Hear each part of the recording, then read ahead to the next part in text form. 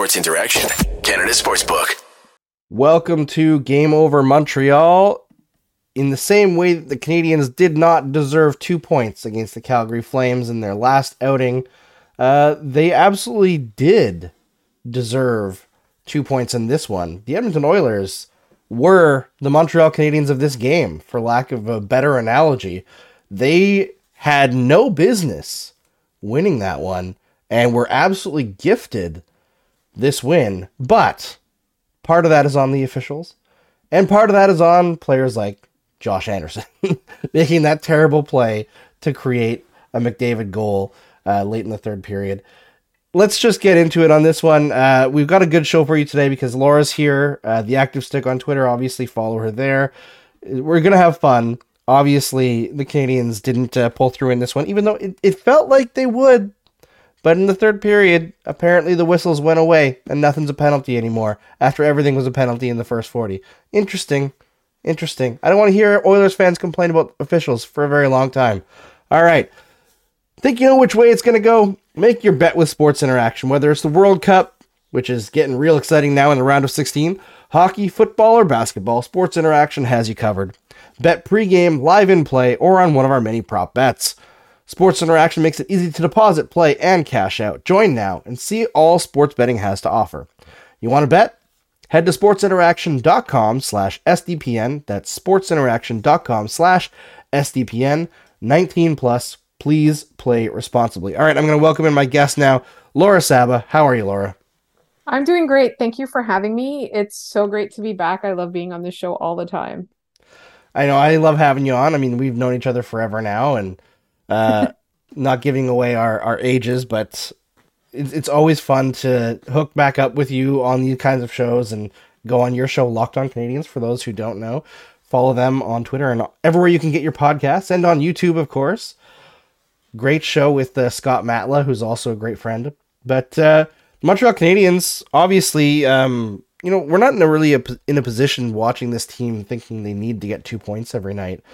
But when you watch a team basically get trounced at even strength in the Edmonton Oilers and then get handed a bunch of power plays in a game where they are not controlling the puck at all, and then Joel Edmondson loses his mind and decides he's going to cross-check Zach Hyman in the head and get tossed from the game and give them a 5-minute major penalty. You kind of want to see the Canadiens dig themselves out of that, and they were unable to.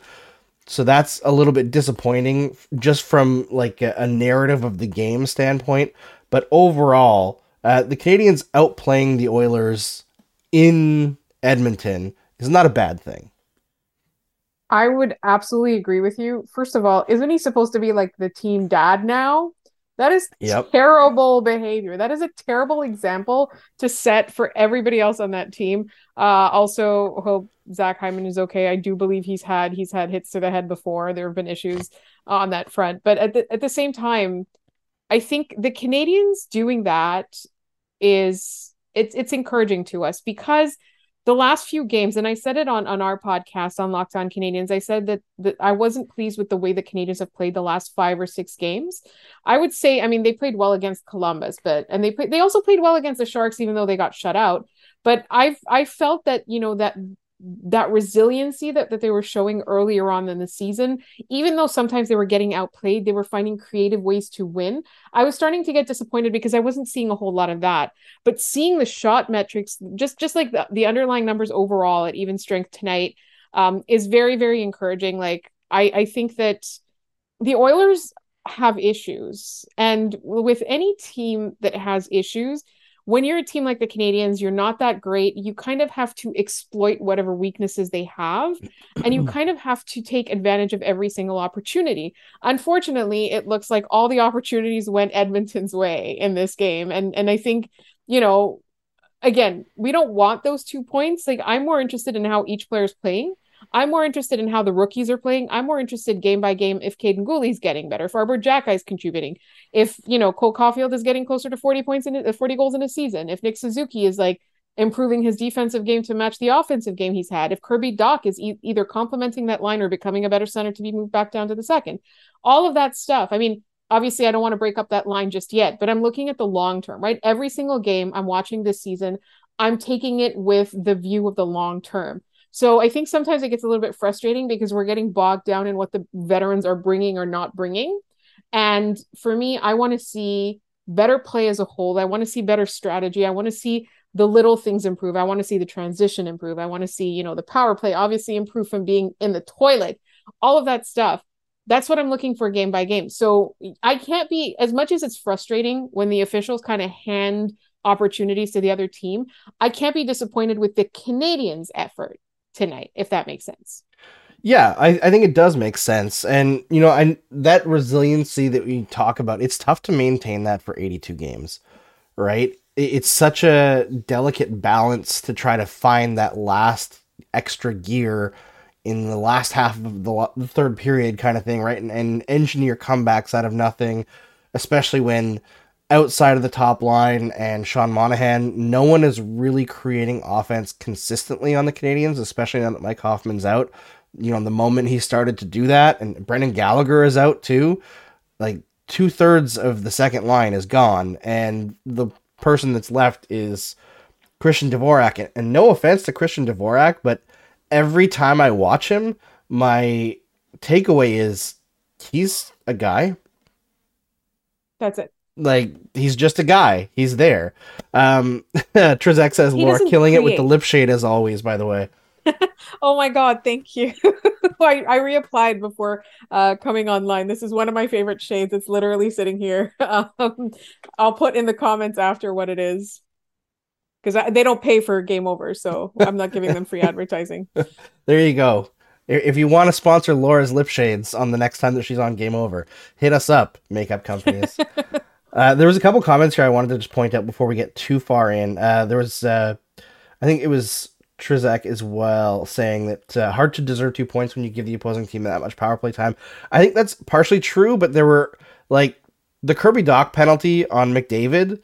Yeah, it was a penalty in that he held out his arm, but I don't think holding out your arm makes you swan dive into the ice. So calling McDavid for a couple of his egregious dives tonight, which I get, like, I'm not blaming McDavid because I know that he has not drawn calls to the level that he should as Connor McDavid in the NHL, but it was egregious tonight how bad he was diving. It was gross. It was Stützle level? Oh, yes. Yes. Actually, that was like 4 people commented when I said McDavid dove, and they were like, that was Stützle-like. It's like, my brand is strong. But I know that Miss Epica was saying, like, Suzuki at one point grabs the puck while on the penalty kill and, like, throws it down the ice. And she says it was low-key hilarious. I think it was high-key hilarious, even though it caused a goal against and a 5-on-3. I thought it was hilarious. We need a meme for that. We do. I mean, I think that was one of those moments where the Canadiens felt the officiating was going against them, and it was a moment of frustration. The thing is, when you're the captain, you can't really do that. You can't pull that, right? Because it just Nick looks Suzuki bad. is not perfect. No, no one is perfect except for that.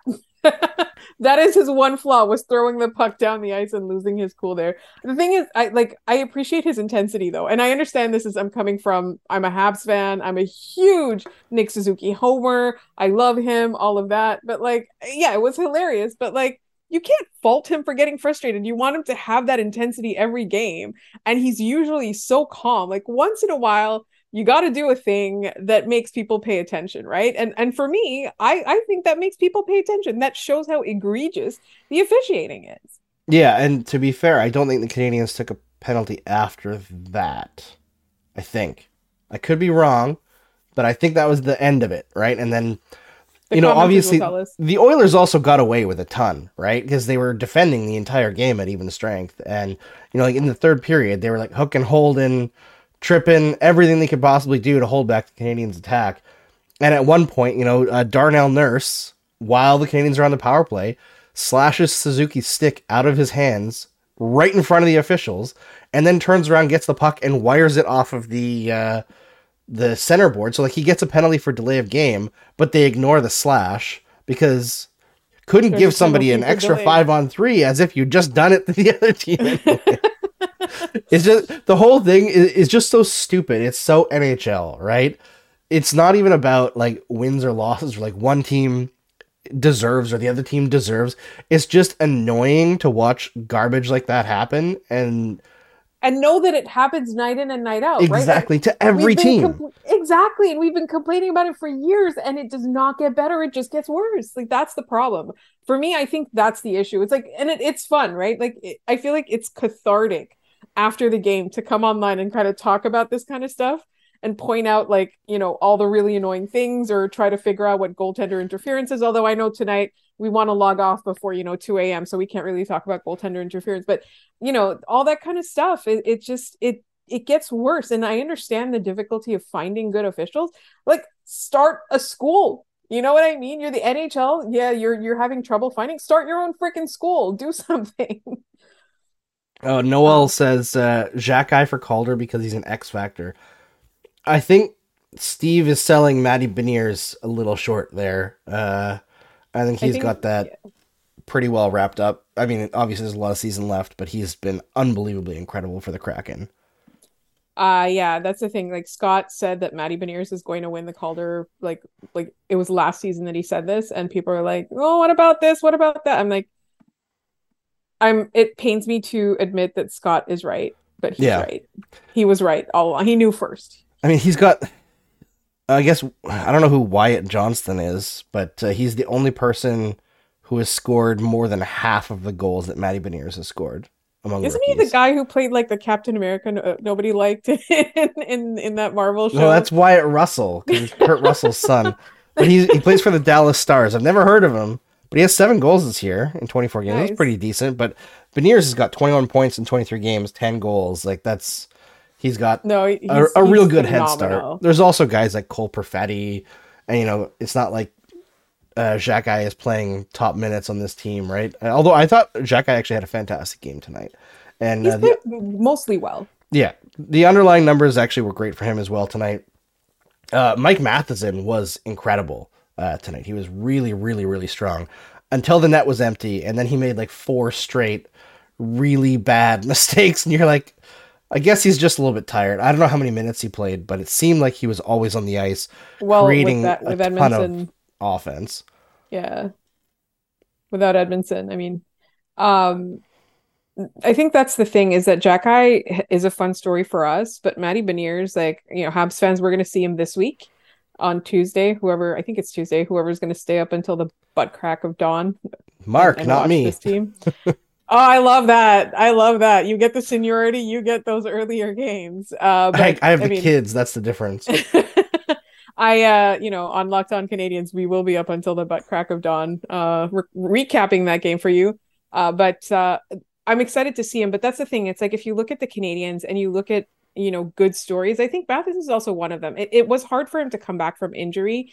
We argued that he should have had a conditioning stint before he came back, but it seems like, a couple of weeks later, it seems like he's working it out. I'm liking what I'm seeing from him.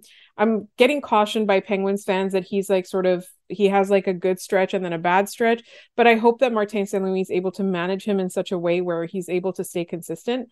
Probably not if he plays as much as he played tonight. But I'm so encouraged by this because when he was in Pittsburgh, he really turned things around. He really found his game, and it's good to see that it wasn't a flash in the pan year, right? That to me is the encouraging thing because I was very nervous when he got back, and we did attribute to some of it to coming back from injury. So hopefully he stays healthy and he stays consistent because he's somebody that I like seeing on this team. I enjoy watching him. Yeah, I do too. He's so smooth with the puck. It's really incredible. And the gap between him and every other defenseman on the Montreal Canadiens in terms of exiting the zone and creating transition into the offensive zone is very wide. I mean, just saying the words exiting the zone to me. I mean, before you even get to transition, exiting the zone has been a huge chore for the Canadiens this season. It's been rough. It was rough last year, but it's been rough this year. So just the fact that he's able to generate that and participate in any kind of transition, that's a step above what we've seen for a long time. 100%. All right. We're going to talk about some of the negative stuff from this game, and we're going to talk about some possible trades coming up here because it seems like Kent Hughes is working the phones lately, according to the rumors. So we'll talk about that in a minute. But before we do, I have to tell everybody that if you're enjoying the show, please hit like on this video. It helps us grow the show. And I got to tell you guys, the YouTube algorithm changed recently and it screwed us over. Apparently a lot of kids were streaming some games that they shouldn't have been streaming, and YouTube got some pressure from game developers to stop promoting live videos. So they stopped promoting live videos, and they also made some switches on the back end of like channel pages where videos and live videos are separate now, so you won't see Game Over stuff show up on the SDPN channel unless you click live. So that's another barrier to people finding our stuff. We have playlists, of course, but it's harder and harder for people to find these shows on YouTube. So click like, click subscribe, ring the bell so that people know that when our shows are coming out, you get the little reminder. And share on your social media. Tell your friends that are Canadiens fans about the show. Or hey, if you're fans of other Canadian teams, tell them about the Game Over shows in those markets as well. It helps us out. We're trying to do something original here. And also, big media companies are trying to steal our idea. I noticed this year that a certain SN company started a post-game streaming show about the Maple Leafs. So, yeah, seems like it was a good idea, but others are trying to step on us. Let's not let them. All right, I wanted to talk. There was a question here that leads into exactly what I wanted to talk about. Miss Epica says, what are your thoughts on Anderson creating that turnover leading to the McDavid goal and Martin St. Louis putting him in the last-minute rushes at the end of the game? Not super happy about that. I hated the turnover. It's one of those plays where you're at the offensive blue line, you're trying to create a zone entry. You know that your line is changing. You get the puck deep. Like it's a very simple thing. You don't need to make the extra play. You're against Draisaitl and McDavid. Don't be stupid. And he tried to make the fancy play and it didn't work. Josh Anderson is not a zone entry genius. He's not Nick Suzuki. He doesn't get to make that play. But in regards to St. Louis throwing him back out there, that is kind of what we are all liking about St. Louis overall, right? Is that he's giving players chances. He's not punishing them for mistakes. So in a season where the Canadiens aren't supposed to win a lot, you know, the playoffs aren't necessarily the goal, even though the players will talk about they want to make the playoffs. Of course they do. But for the organization, it's not entirely important for them to get 2 points. I prefer St. Louis' approach of give the player a chance to make up for it rather than to sit him on the bench. Now, by that same notion, I would sit Joel Edmondson the next game. I know it's inconsistent, but one is like a bad decision trying to do something useful, and the other is just pure dumb. Making a decision. Yes. Right? Like, I think with Josh Anderson, and I feel like, you know, what's interesting is that I think he struggled this year, but you said his underlying numbers are not that bad. So we'll get back to that in a second. But I think people think that Josh Anderson has the ability to do that zone entry thing just because he just skates faster than everyone and just barrels down the ice, and he's big, so you get out of his way. Like, I really think that that's what it is. I think it's exactly what you said. It's what things like, it's what people like about Martin St. Louis. It's who he is. He gives people chances, and he's showing the younger players that even a veteran like Josh Anderson can make mistakes and find his way back. I think the problem with Josh Anderson is that he's trying to do too much. And we've seen him do this before in this market on this team. We've seen him do it, and we've seen it not work. Like, literally, we've seen it not work. He ends up making really boneheaded mistakes. Like, he tries to play above his own ability. And I think, you know, that's for somebody like Nick Suzuki to do. That's for somebody like Cole Caulfield to do. Somebody like Josh Anderson, he can't, like, the rest of his talent is not good enough to make up for his deficiencies as a player. So when he tries to pull something like that, it ends up backfiring. Whereas Joel Edmondson making the decision to do something that he knew was wrong, like that, to me, that is an immature, bad decision that hurt your team. Like that, him I would bench for sure. Well, and I think that's also, like, he was already pissed because he'd taken a penalty earlier in the game that he didn't view as a penalty, which I believe also had put the Canadiens down 5-on-3, if I remember correctly. It was either the first penalty or the second penalty. But why is that Zach Hyman's fault? It's not Zach Hyman's fault, right? It's just a frustrated player who wants to make an impact on the game. Yeah. Yeah, okay, so Arbor Xhekaj took a tripping penalty on McDavid at the end of the first period, and then right at the beginning of the third period, Edmondson took a high sticking call against Leon Draisaitl. Man, McDavid and Draisaitl just completely owning this game. Everything about this game was McDavid and Draisaitl. McDavid took 2 penalties, he drew 2 or 3 penalties, scored 2 goals. Draisaitl got a goal and 3 assists. McDavid also got 2 assists. Like, wild how much those guys can impact one team. You talk about one hockey. Bad team, like yeah, one bad team. But those 2 guys are just out of this world crazy good. But yeah, obviously he was frustrated. He took it out on Hyman. Like, he gave him a cross check once in the shoulder that kind of like rode up a little bit, and he got away with that. And then he's like, I'm just gonna hit you again. I don't know if he missed or if he meant to cross check him in the side of the head. But he finished it. Like, he didn't hold up once he realized what he'd done. He rubbed him right into the boards, and you can't do that. It's just stupid. So I don't know. I think Joel Edmondson, I wanted to give him as much time as he could to like figure it out and get his feet under him after all the time he's missed over the last year and a bit here. But he's not earning his ice time right now. And if the rookies who are on the rotation weren't rookies, it would be very difficult to justify why he's staying in and those guys are rotating out. Yeah, I would absolutely agree with you.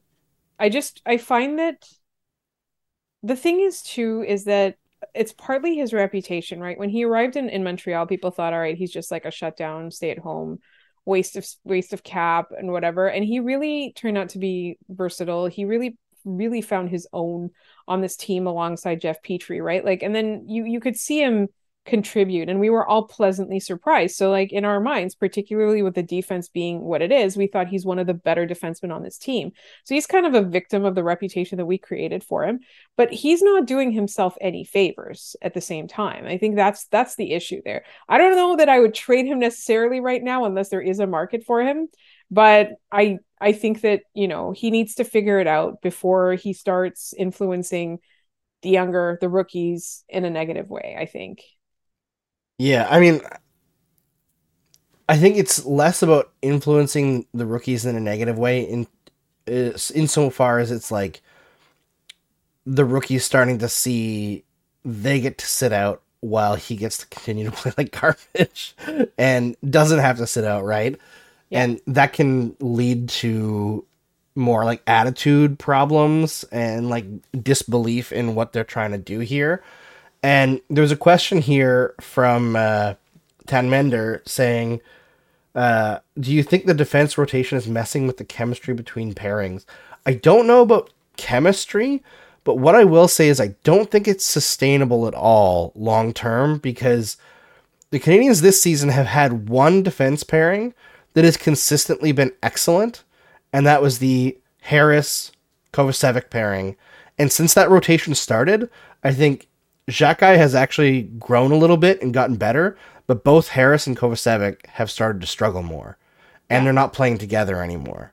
Yeah. And that to me is like, you're messing with a good thing for no reason other than keeping vets in the lineup. And at the end of the day, what's going to be the difference between your return if you trade Joel Edmondson now versus at the deadline when teams have had more time to see him play underwhelming hockey, badly. Right? It's probably not going to be that big, because we saw with Sherratt last year, he was terrible most of the year and they still got a crazy return for him. So like, work the phones now, trade out a veteran now, and get the kids in the lineup who are actually there to play and let them continue to build up their game. Or you're going to have to send somebody down to Laval. I always want to say in my head, send them down to Hamilton, just because like it was Hamilton for so long. I still say that. I still sometimes say that by mistake, even though on our podcast we cover the Laval Rockets. So I do want to say one thing though, is that I think, and you said we were going to allude to it, Kent Hughes is on the record saying that he's working the phones. He was on I think Tony Marinaro's podcast or something. I can't remember which one was which. One went on the Knuckles podcast, one went on the Marinaro podcast, on the Sick podcast. And he said that he's been talking to teams. He said, like, in the past week alone, I've talked to like 30 or 31 GMs, right? He's working the phones like crazy. I think the market is kind of in the toilet right now. It's apprehensive because you saw at the trade deadline all those high prices. You saw even at the draft those high returns. And then free agency opened, and then all of a sudden market value went down for your veteran players. For most players, I mean, Max Pacioretty was traded for nothing, right?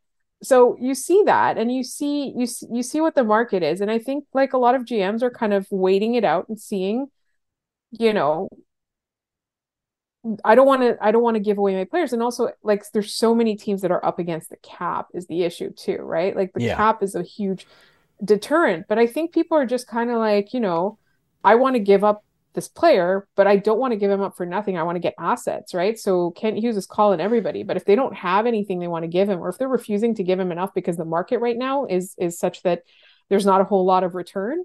But I have faith in his ability to trade, and I have faith in his ability to determine a decent return based on what we've seen in the short time that he's been the general manager. Like I do think that. So I think the problem is probably that he's not seeing the return that would make the Habs better long term. Like, we got Sean Monahan in exchange for, or no, sorry, we got a first rounder, whatever the conditions of that trade was, There's like in 1,000, but exchange. yeah. Yeah, in exchange, like, yeah, the Bible of conditions, in exchange for taking on Sean Monahan's contract, right? So, like, there are assets out there, but I think essentially the market right now is set in an unfavorable way for teams that are trying to sell.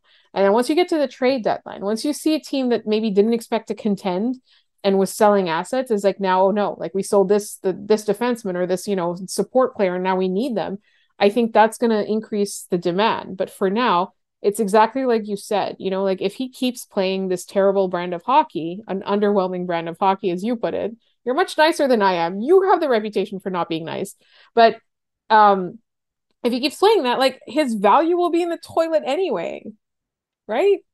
I mean, I thought that about Sherratt last year, and at the end of the day, I think a lot of GMs remember that cup run, and they're like, oh, big defenseman did good defense, and don't remember that it was Carey Price stopping ridiculous chances all game long. So my guess is whenever they do trade Edmundson, because he has a year left, I know that Jim Matheson, everybody's favorite Twitter account, was saying that the Oilers are in on Matheson, that they're thinking about Matheson trading. or Edmundson? Oh, sorry, not Matheson, Edmundson. The Edmundson. Oilers are in on Edmundson, kicking tires on him. Go for it. Yeah, I know. Perfect. I mean, Edmundson, Edmonton, it's written in the stars. Exactly. He could go reunite with Brett Kulak, and all the Canadiens' trades with Edmonton seem to work out swimmingly. So why not? It seems like a great idea. Trizak says, chance that Edmundson is playing injured. I think, yes, in terms of his back is what it is, and it's probably never going to get better. But if he was... decision-making. Yeah, it's the decision-making more than anything. Because, like, on the penalty kill, I think he's quite good still. It's at even strength, he's really struggling. Except for the whole taking a penalty while already on the penalty kill twice tonight. But overall, I think if he was in a situation where missing games would make him play better, he wouldn't be playing. Because they have too many defensemen up with the big club right now already. They have a rotation of players that are better than Edmundson has been this year. Sitting. So, I don't know. I don't think injury can really be an excuse at this point. He's been back long enough that like the rust should be wearing off. Matheson was out longer to start the year, and his rust is gone. Even though, like, obviously Matheson has a much higher ceiling, but it's an interesting situation to keep apprised of. Overall, I don't think it's likely that we'll see something happen soon. Sarah Y reminds us that the trade freeze is coming up soon for the holidays. You never really want to trade somebody right before the holidays anyway. It's kind of a douchey move to do, and I think that... a dick move. Yeah, and Kent Hughes just seems to be very, like, cognizant of treating his players correctly, especially guys who are, like, leaders on the team that have some tenure on the team. So it just doesn't seem very likely, but they've got to figure out something, I think. Not even in terms of wins and losses, but just getting their young defensemen playing time. I don't think sitting out as often as it has been happening is good for guys like Jordan Harris. I absolutely agree with you. And I think like it's kind of one of those things where they have an embarrassment of riches in terms of young defensemen, but how are you supposed to know if they're going to play together, right? Like if you want these guys to be your future, you need to know who's the odd man out. Do they fit together? Do they have chemistry? Do they fall, do they fall under the categories that you want? Do they share the vision, right? Can they execute your game plan?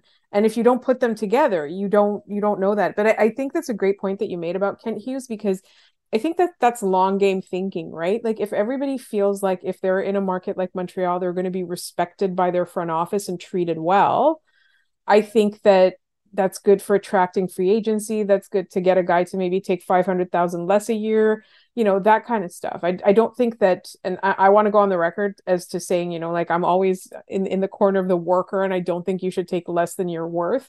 But let's be honest, some contracts are inflated. So like if a guy wants to take a $500,000 discount because like being in Montreal is a good situation for them, I love that. And I think that, Kent Hughes building a reputation like that is really, really positive in the long term. I saw you make a face, and I don't know if you read like a stat or something that like was eye-opening, or if it was just a fun question or comment. Oh no, somebody in the chat here that I'm assuming is trolling, because at first they were saying like, Jack should never be scratched. He was the best Habs D-man tonight, which I disagree with. I think he was good, but mostly because he was playing with Matheson in terms of like his underlying numbers, and like he was good. He scored a goal that was fun, but never be scratched again. I think he's the fourth best rookie of the four rookies that they have so far this year on defense. He just has like a quality that makes him stand out in terms of his physical intimidation. His presence. He's got a presence. Yeah, right? he does have a presence, and he's already a folk hero, so I know why people love him. But then the person followed up and said Matheson was a train wreck tonight, and Harris is AHL material, and I'm like, okay, I don't know what you watched, but it's not, you haven't been watching the Canadiens. We do get comments like that about Jordan Harris, to be honest, and I think Jordan Harris kind of suffers from Jeff Petrie syndrome. No, I don't think it's comparable. I think the thing with Jordan Harris is that his game, his skill, his value lies in not being noticed, right? And so he's playing well when he's not being noticed, and we're not, it's not visual. He's not throwing himself on the ice to block a shot, although he did do that, I believe, last game. He's not doing those things, right? He's just quietly improving the possession. He's just quietly keeping the puck out of the net. He's keeping, the other team around the perimeter and stuff like that. Like, I think he's so good at that. But that's a very unheralded game. And we do sometimes see people just say that he's trash, or he's not good enough for the NHL, or that he's AHL material, or that he's not good. And I think he's actually quietly, if you put him in that, second pairing, fourth role, or whatever it is, I think he's like one of the best. He's a really good defenseman. It's just you have to contextualize it with his skill set. You can't just be like he's not going to be a Caden Gooley type player. He's not going to be a Cale Makar. Like that's never going to happen. He's just a steady, keep the puck out of the net, cerebral, smart, intelligent defenseman that sees the play 2 steps ahead, just like Nick Suzuki does. It's just that usually Nick Suzuki creates offense, and Jordan Harris stifles the opponent, and that's the difference. I think I see Jordan Harris as like a slightly better Brett Kulak, where when he's on the ice, the team scores more and gets scored on less, but you don't see him do it. Yeah, he's not going to be highly involved, like in a very visual way, offensively or defensively. I think that Harris's skating he can be seen in the offensive zone, but because he's not a great finisher, oftentimes people see plays like dying on his stick more often than a guy like Xhekaj, who has a killer shot and he'll get pucks through, but you kind of ignore the fact that he's not as able to get the puck into the offensive zone as a guy like Harris is. Harris is a facilitator, right? He's a guy that does all the little things really well. It's a comparison that I know a lot of people won't like, but he reminds me a little bit of Victor Mete, who, while he was on the ice when he was young with the Canadiens, way fewer goals against, way more goals for, and his own point production was like 0. He just like couldn't be one of the last 2 people or 3 people to touch the puck, but he did everything to make goals happen and keep goals against down, except for being terrible in front of his own net physically because he was like very easily outmuscled. But Jordan Harris has been very physical this year, but yeah, he's not as good right now playing spot duty as he was as a trusted second pairing defender, and I think that's an issue looking forward. And Noel asked if we could talk about Jake Allen. I want to ask the chat how they feel about Jake Allen. So like let me get your comments, because I don't think Jake Allen could be blamed for this game at all. I think that his game against Calgary was fantastic, so but I wouldn't have played him in this game because I just think he needs more rest. And I know it's not a huge, it's only a one or 2 days between games, but it's not a back-to-back or anything. But I just don't think we need to be pushing Jake Allen into the 55 games a season style schedule when Sam Montembeault has been so spectacular all season long. I agree. I think, we're all on the record as saying Samuel Montembeault should get more starts. And I think you have to remember about Jake Allen, and this is something where people are like, oh, it's off the ice. He has a newborn at home. Like, the man is tired, right? Yep. And he played really well to start the season. He's had stretches of inconsistency in his career before, but overall, he's definitely a more consistent goaltender, I would say. Last year, it was a nightmare with injuries and bad luck and all of that. I do think that the last game, and I think probably in tonight's game, I'm just thinking about the number of penalties that the Canadians had to kill, right? He's not a Carey Price penalty killer. He's a serviceable goaltender. He played really well against Calgary. He would have been capable of winning this game if it wasn't for all that other external factors. I just think that you play Samuel Montembeault. You've got 4 games in 5 nights, 6 nights, whatever it is. So, you've got a back-to-back coming up, Vancouver and Seattle. Like, you need to play Samuel Montembeault. Like, I would have done Allen, Montembeault, Allen. Yeah. Yeah, it makes sense. I understand from St. Louis' perspective. I'm sure that I was surprised that Allen got the start in Calgary just based on the play of him and Montembeault recently, but obviously he made a good call. I think Allen probably came to him and was like, I need to start. I need to clear the last few games off of my mind. Yes, which makes and sense. Our minds too. Yeah, of course, right? And I think getting through a game without allowing a goal in the first couple of minutes, that's a good confidence booster for him, getting him going in the right direction. Today sucks because his numbers obviously are terrible from tonight. I think his save percentage was below 80, but yeah, I don't know. Who you expecting Jake Allen to stop Connor McDavid on a breakaway? The puck was constantly in his face. Yeah. I haven't even looked at the heat maps yet. Yeah, I'm trying to think of a goal that happened in this game where I would expect Jake Allen to stop it. And maybe the Darnell Nurse goal, you would want him to stop it 50 to 60% of the time. It's in a game where things are tight, and they were tight in this game, you want your goalie to make one of those spectacular saves, and maybe that's what it was tonight. He didn't make any spectacular saves, but expecting your goalie to always save your bacon is also we're stuck in Carey Price mode, right? We watched him for so long play on these teams that couldn't score, through the prime of Carey Price's career, or defend. Yeah, I believe it was through the prime of Carey Price's career, the Canadians scored for him specifically just over 2 goals a game. That's ridiculous. That's nothing. And in the playoffs, I believe it was under 2 goals a game. That's how you win a cup. Give us the win, Carey. Take it away. Jake Allen's not going to be able to do that, especially playing a Carey Price workload, which I know he's not playing that much, but I think he can stand to play less, and I think Samuel Montembeault is a big boy. He can take more. He's playing really well. I wouldn't overwork either goalie, but I would even it out a little bit. Yeah. Trzak rightly points out McDavid scored a power play goal. I think it was 5-on-3, where Allen didn't really move, but I don't think he saw the shot. I think it was a screen, which frankly, I'm of 2 minds. How do you think about this, Laura? when a goalie is screened on a shot, is your first reaction what to be like, oh, they were screened, how do you expect them to stop it? Or is like fight through the screen? I think it depends on the goalie, to be honest. Like I would expect a guy Carey Price, obviously, who's the one in Tampa who's the best goalie in the world now. Vasilevsky? Vasilevsky, like somebody like Connor Hellebuck, I would be like, yeah, fight through the screen. But I think if you're just a general average goaltender, I blame your penalty killers. Why is there a guy in your butt? Yeah. Why is a guy's butt in your face? It's your penalty killers. It's like why are you letting them near my goalie, or why am I in the way of my goalie? Do you know what I mean? Like I think defensive awareness is a huge thing, particularly on the penalty kill.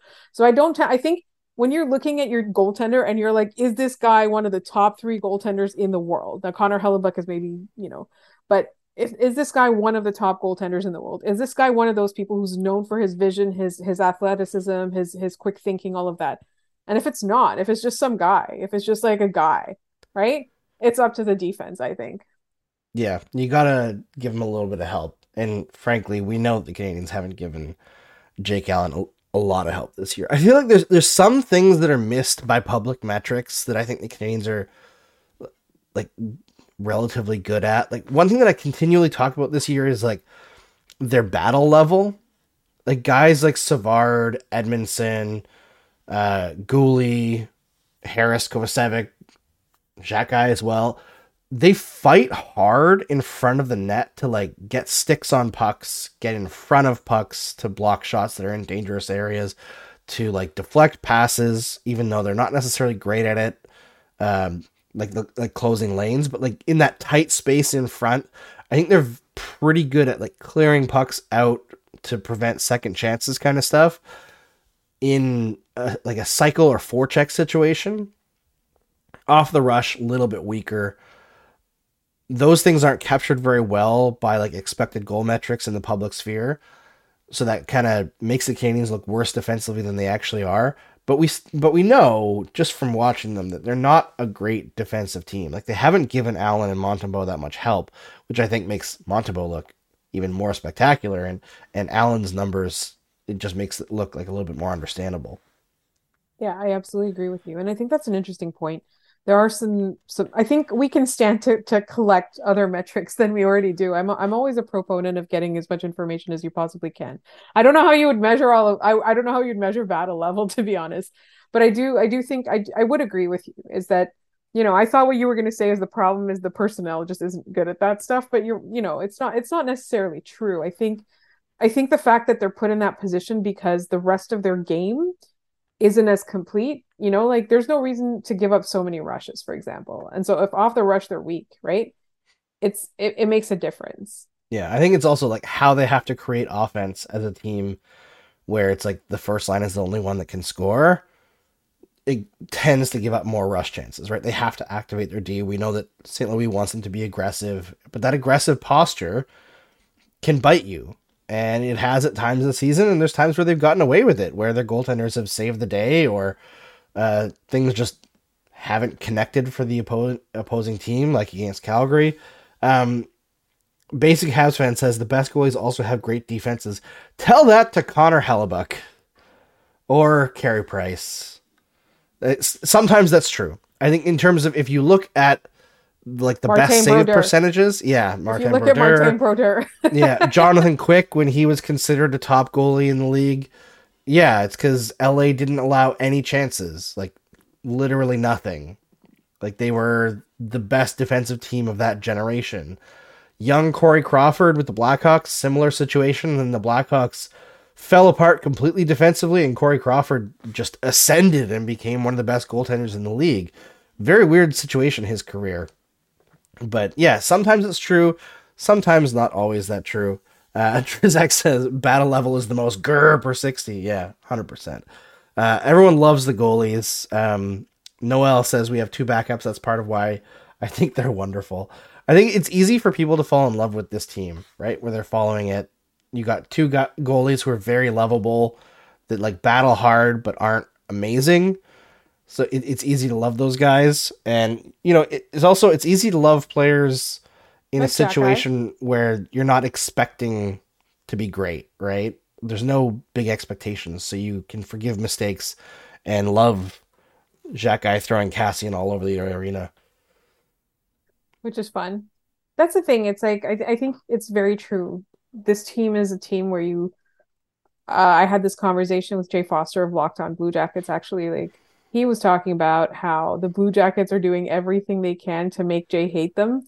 And I was like, that's interesting because the Habs aren't winning very many games, or they're winning more games than we thought, but they're doing everything they can to make us love them. Like that's literally what the conversation was. And I think, there's a lot of endearing stories. There's a lot of fun things to watch, right? Like the Canadians aren't going to be great, but it's entirely possible.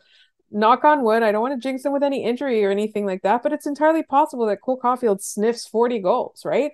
That's still something to watch up until it's out of the realm of possibility. That's still something that we can watch and love, right? It's really fun to find Nick Suzuki get find new gears in his offensive game.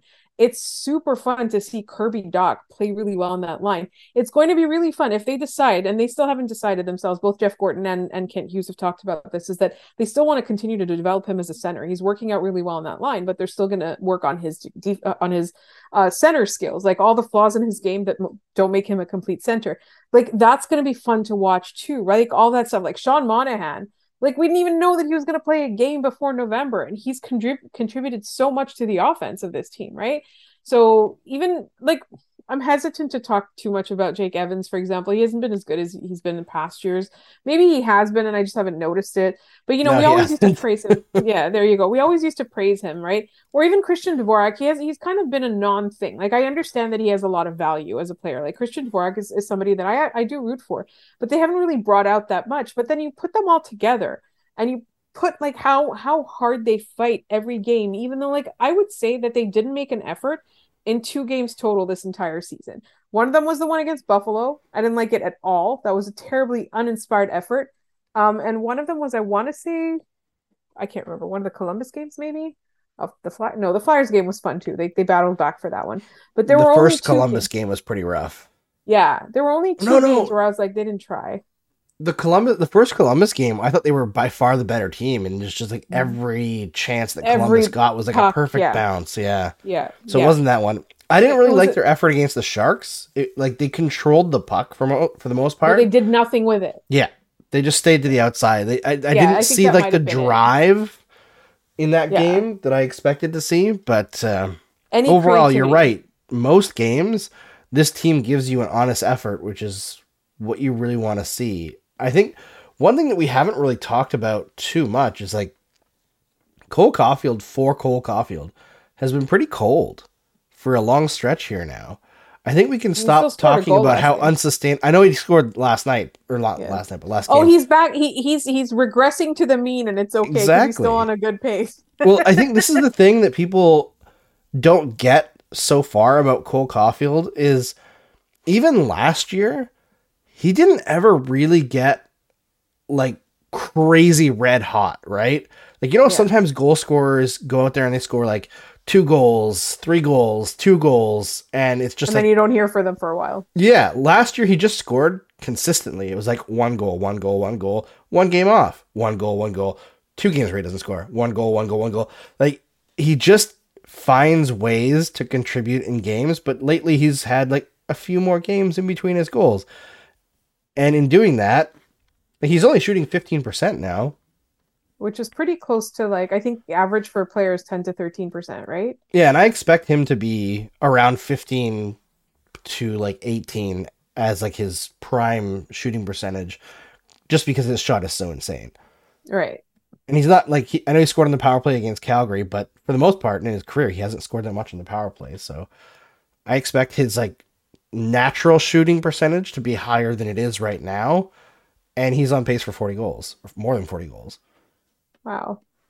Don't you just love Cole Caulfield? Who doesn't love Cole Caulfield? Imagine covering a team that doesn't have Nick Suzuki and Cole Caulfield. Right?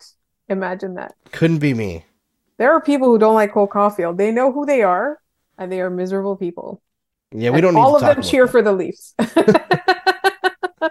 Oh, the Leafs fans who thought Nick Robertson would be better than Cole Caulfield. I'm still waiting for Nick Robertson to play games. Yes, this is true. Healthy scratch Nick Robertson. You know what? The Canadians should save him. Yes. Bring him over here and he can play with Cole Caulfield when Doc goes back to center. There you go. All right. That's all I had for this game, Laura. Thanks so much for joining me. Thanks to everyone who came and hang out with us, because it's always fun to chat with you people in... I shouldn't say you people. I'll get canceled like Don Cherry. According to the right-wingers who have no idea what context means. Yeah, always fun to chat with everyone in the chat. Always fun to chat with you, Laura. Before we close things out, can you tell everybody where to find your stuff? So I am one of the hosts of Locked On Canadians. We are a 5-day-a-week show about the Montreal Canadiens with my co-host Scott Matla. You should join us. We're available literally everywhere you get your podcasts, and we also do our podcast on YouTube as well, so you can watch us if you like. Thank you so much for doing that, for those of you who do. I know there's some people that listen to both, and we love you guys extra. So you can find us on Twitter at LO_Canadians. You can find me on Twitter at The Active Stick. Oh, and I guess before we close things out, if there's anybody here who's a Leafs fan, go check out the Game Over Toronto stream, where Arda Okal from ESPN is guesting on the show, and he's giving away a Leafs reverse retro jersey. So you go there, there's a pinned comment with a form that you can fill out, just, where to send it, your name, and you could win a Leafs jersey. And hey, even if you're not a Leafs fan, maybe you could win it. And then, I don't know. Taunt Leafs fans. I literally, as you were talking, I was like, I'm going to go sign up for this. I'm going to win it, and then I'm going to keep it hidden in a drawer somewhere and taunt Leafs fans with the idea of it. Use it as a present for a Leafs fan friend that you like. Why would I be friends with Leafs fans? Steve. We love Steve. We can put we also love Adam. Win it, and then print it was 4-1 on there and send it to Steve. Or 3-1, yes. Sorry. It was 3-1. That would be perfect. It was 3-1. But yeah, check that out. The Leafs lost tonight to the Lightning in overtime, which is hilarious. Happened to be 7 goals. Always in 7, Leafs. But yeah, I know Mitch Marner also broke the point streak record for the Toronto Maple Leafs tonight, which is pretty cool. So yeah, go check out him too. Yeah. Go check out Game Over Toronto. Have some fun over there after we close out, because I know they had a 30-minute pregame ceremony today because they think they're the Montreal Canadiens, but Montreal Canadiens make it past round one. This is true. All right, everybody. Thanks so much for tuning in. We'll see you. I won't see you for a bit. It's Mark Dumas hosting the next couple of shows because the Canadiens are going out west. I will see you, I believe, next Saturday. So enjoy Mark. And hey, go back and watch his interview with Kat Toffoli, because that was really fun. Dodger Toffoli shows up at one point as well. So enjoy it. See you next time. Game over! Powered by Sports Interaction, Canada Sportsbook.